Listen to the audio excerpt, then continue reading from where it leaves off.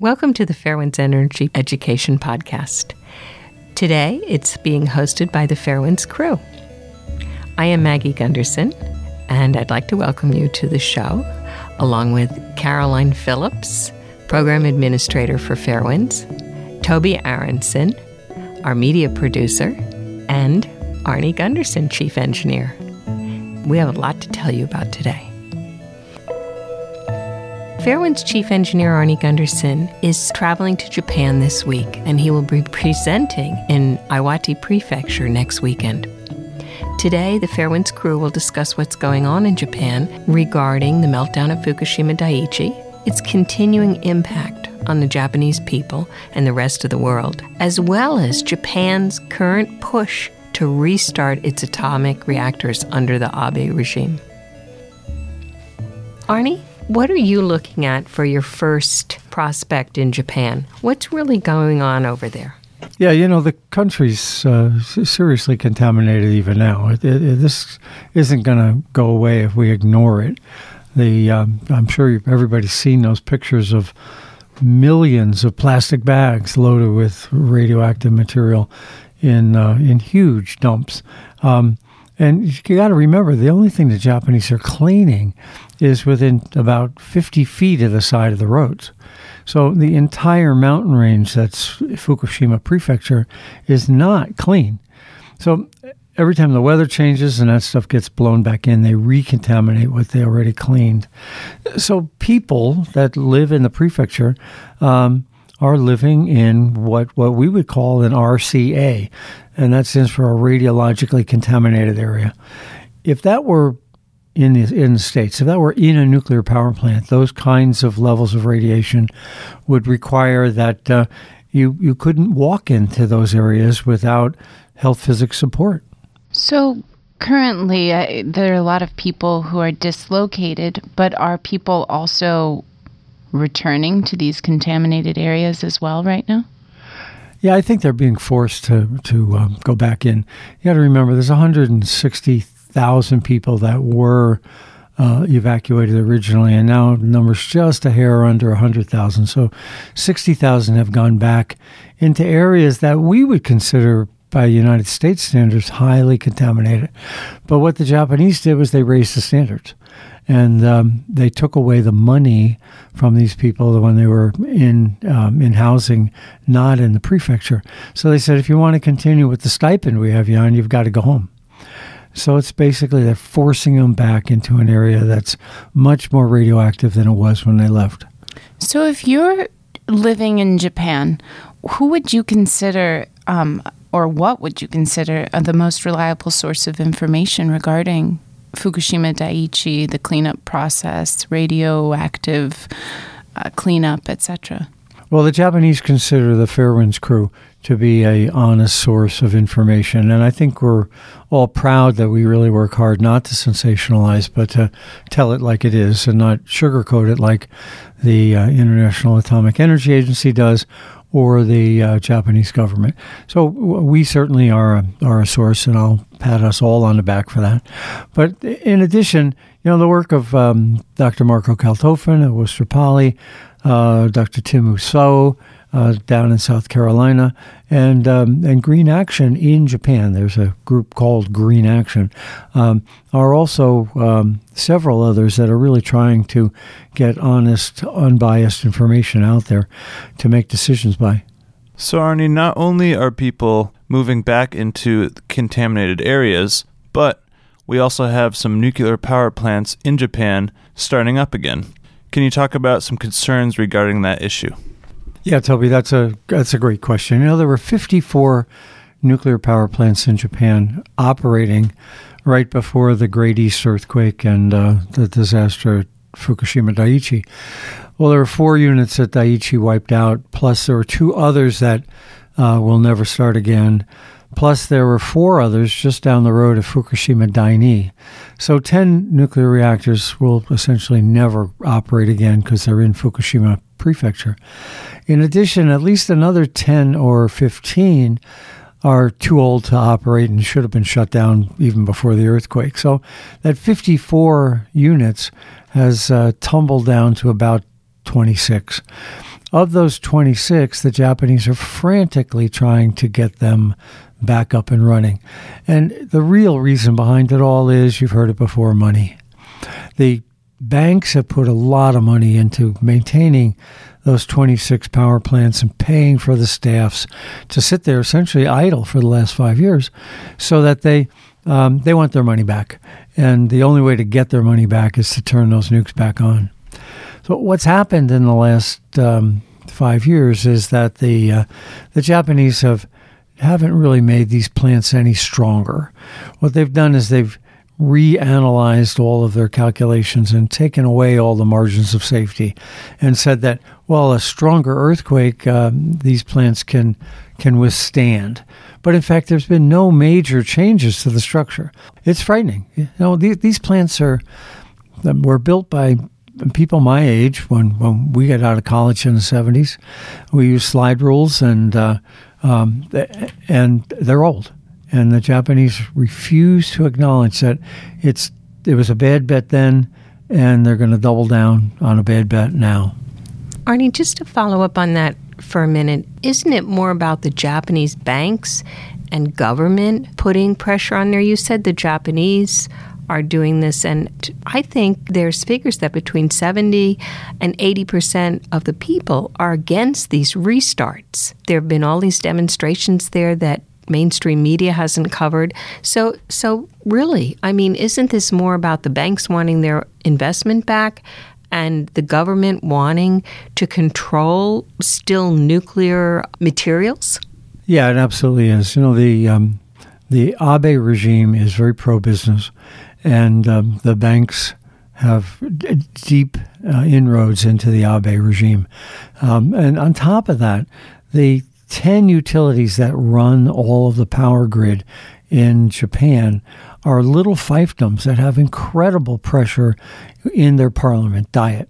So politically, the pressure from the banks, the pressure from these 10 power companies, Tokyo Electric is only one of 10, and the Abe regime are totally ignoring what the public wants. And you're right, it's at least 70% of the Japanese, including almost every woman and just about half the men, don't want nuclear power to operate again. But it's being ramrodded through by financial interests that just don't care about public health and safety anywhere near as much as they do about their own bottom line. Well, I think right now, correct me if I'm wrong, there may be like 3 reactors that have maybe restarted since the Fukushima meltdown began, and they shut down all reactors. And when there were no nuclear reactors in Japan going, I never read about any blackouts or power outages. And my question is, how is Japan meeting its energy needs without all of the nuclear reactors that haven't been restarted or will not be restarted? And, and in regards to the restart of, there was one at Sendai and there have been a couple others, are they necessary for Japan's energy power needs? Yeah, there's a couple of answers to that, Caroline. It's a great question. The first is that the Japanese power grid is really nowhere near a world power grid. They have 10 little fiefdoms, and they don't share power across the grid. So you've got TEPCO to the north and Chubu to the south of Tokyo, and each has an enormous overcapacity in case one unit goes down. In the United States, we have a shared grid. We pool our power. In Japan, they don't. Matter of fact, in Western Japan, they're at 50 cycles per second, and on Eastern Japan, they're at 60 cycles per second. So they can't even agree on how many cycles per second the electricity should flow at. So when all these units shut down, there's a lot of excess capacity sitting around anyway. And it was largely gas and largely coal. So what happened is 2 things. First, and the Japanese really deserve an enormous amount of credit, they conserved like crazy. They really went on an efficiency kick. I was in office buildings where the temperature inside was 78 in the summer. And And it wasn't bad. They realized that they were overcooling in the summer and overheating in the winter. So the Japanese really went into an energy efficiency and a conservation mode. They did import more coal and gas, and then they also brought in the equivalent of about 6 nuclear power plants worth of solar power. So they're beginning already to displace the solar power with solar power, these old nukes. That whole combination, they got through. And you're right, there were no blackouts. Tokyo remained well over-illuminated, trust me, and life went on. Arnie, I have a follow-up question to that. You touched on solar. What is the actual progress with renewables? What are they doing? We had originally talked about and done a video on the tipping point. So they were at a tipping point after all the nukes were closed where they could clearly just move ahead with solar, wind, wave action. They have right out in the ocean, so much going on, and there's so many new technologies. Are they doing this? What progress are they making? Well, there's enormous pressure by these 10 utilities that we talked about. The 10 governing electric boards essentially are putting enormous pressure on the diet so that renewables are being stifled. But even despite that, people are doing it, and corporations are doing it. The interesting thing is that even before the disaster at Fukushima Daiichi, Japan had the highest electrical rates in the industrial world. And that's an incredible burden. And now they're going to be higher because they just paid for 5 years of nuclear plants that didn't run, and they want that money back too. So electric costs in Japan are arbitrarily high because these 10 powerhouse utilities control the diet, control the parliament, and the people are getting stuck with high rates. So now we've got high rates that they pay for out of their wall socket, and they're realizing, heck, I can go off the grid and put a solar collector on and get it cheaper. So they've priced themselves to a point where new solar is much, much cheaper than what they can get from the grid. And the big industries are realizing it too. The big industries are building their own power plants or building their own solar collectors so that they don't have to pay these exorbitant rates that the Japanese are being charged. Arnie, moving on to issues regarding the outpour of radiation into the Pacific Ocean, there's been a lot of debate on exactly how contaminated is the Pacific Ocean. Is it affecting our food? Is it affecting our water quality? Can you, in a nutshell, describe to us your thoughts about how contaminated the Pacific Ocean is because of Fukushima? Yeah, Toby. The Japanese are focusing on leaks from the Fukushima power plants. And, that's probably a mile of coastline, and it is severely contaminated, and it continues to bleed into the Pacific every day. But what no one is paying any attention to is that the entire mountain range that runs 100 miles up and down this coast is also contaminated. And as much radiation is pouring out into the rivers and streams, into the Pacific from the mountain range because it's so contaminated as from the Fukushima site.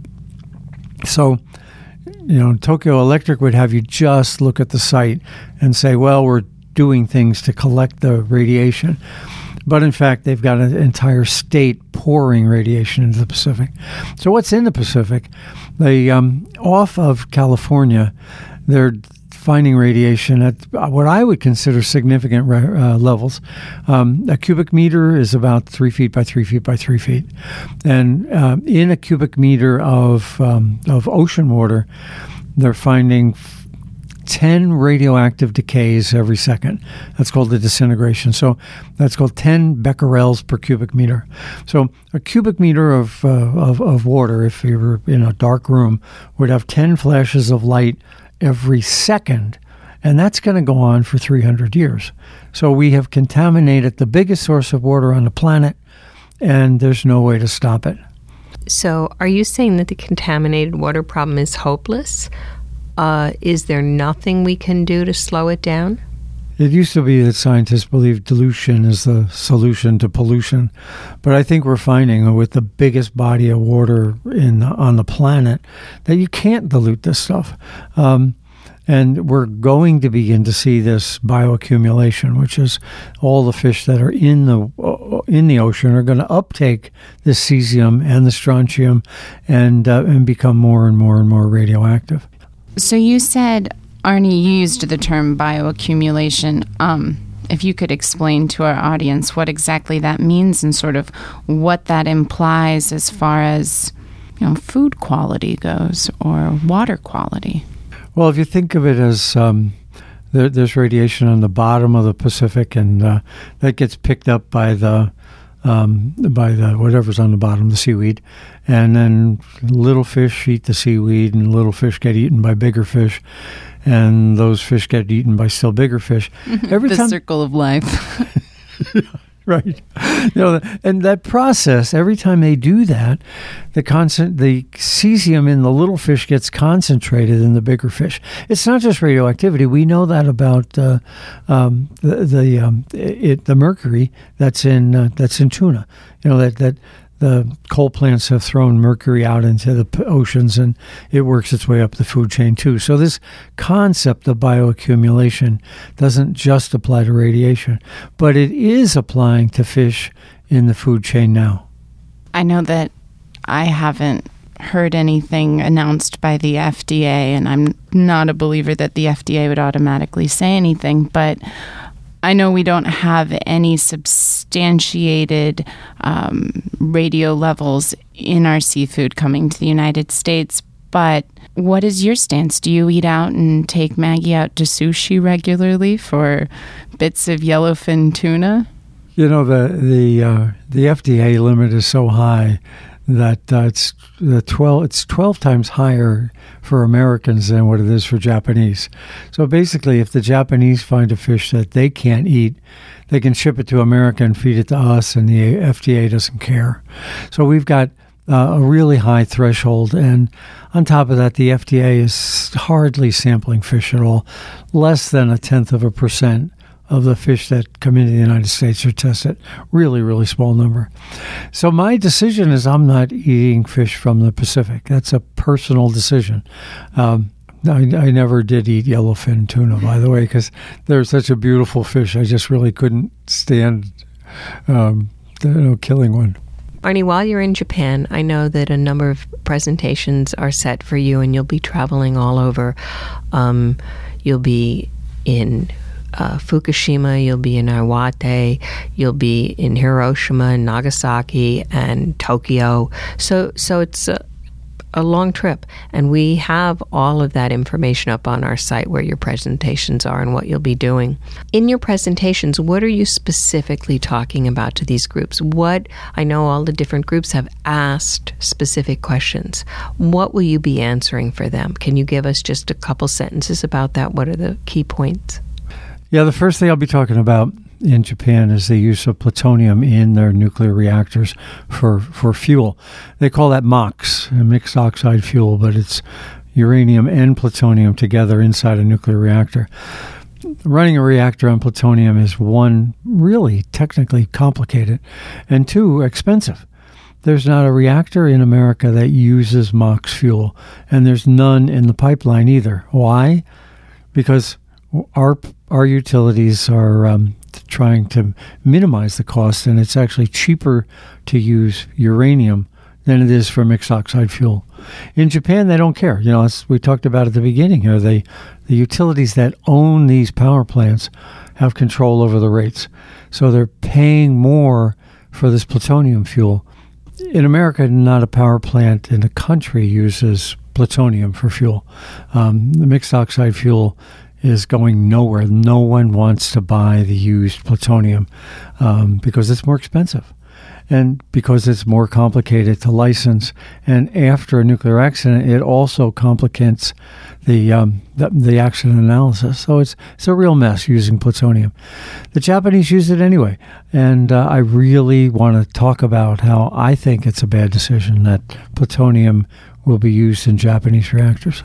What do you think is the terrorist risk with MOX reactors? There's some brilliant people, and Frank von Hippel is probably at the top of the list at Princeton, who have been saying for 20 and 30 years that having plutonium driving down the highways to fuel a power plant is a real terrorist risk. And the reason is that if you capture a truck that's got plutonium and uranium in it, you can chemically separate out the plutonium and make a bomb. You don't need a real fancy gaseous diffusion plant and billions of dollars.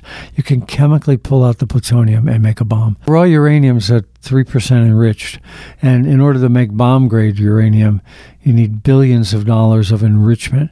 But if there's plutonium in the mix, you can make a bomb. And another difference in my understanding of uranium, raw uranium versus plutonium, is raw uranium's actually cheaper. Is that right, Arnie?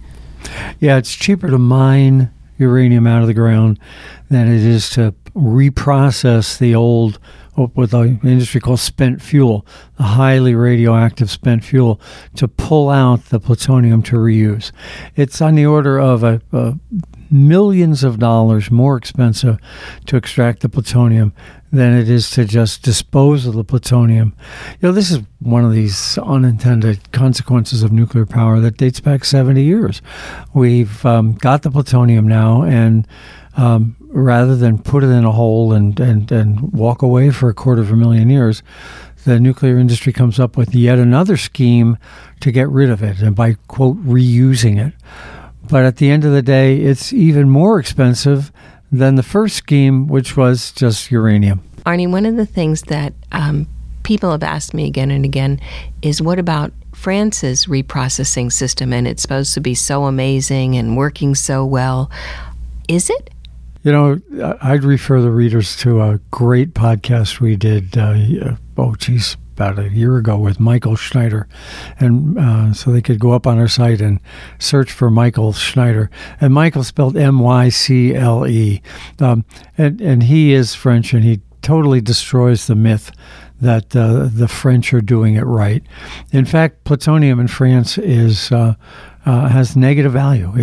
They have to pay people to take it because it's such a different type of fuel to use in a nuclear reactor. And I remember that. I think we called it the nuclear fuel chain is broken, because they often call it a fuel cycle, but it's not a cycle. You always end up with nuclear garbage that has to be abandoned somewhere for thousands of years. And yeah, I remember that one. It has that great picture of all the cyclists falling because chains are broken. So along with these MOX plants that you'll also be discussing in Japan, are you going to touch on the restart of other reactors and issues that come up with those, and sort of aging reactors and design issues that kind of have been left unregulated as far as I know in Japan? Japan's got 3 operating nuclear reactors now, with another perhaps 5 more scheduled to start up this year. And again, the only reason is because the banks want their money back. But what the Japanese have done to get these old plants, they're all 30 years old already, to get them qualified to start back up, they just changed the calculations on the paper. They didn't physically change the power plant. They just changed the calculations on the paper and essentially took away safety margins. These plants are no better now than they were 5 years ago, but they're all 5 years older. And I'll be talking about concrete wearing out. You put concrete in the ground, it wears out. Plastic insulation on the wires, over time, they get brittle. Fire risks at these old power plants, and neutron embrittlement, which is we also spoke about on the Fairwind site.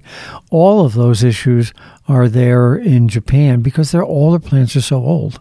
And I don't think the right choice is to invest billions and billions of dollars into these old plants. Put that billions and billions into a renewable grid, and you'd see real progress that's sustainable. Well, Arnie, we really wish you a good trip. and we look forward to receiving your mini podcasts to us from Japan, and we want to hear more. So we look forward to hearing about how your trip goes, and we really will hope that it makes a difference and that the Japanese people know that we hear them, and we definitely want to see the government respect their wishes and shut down these nukes and invest in renewables. Thank you, and we'll keep you informed.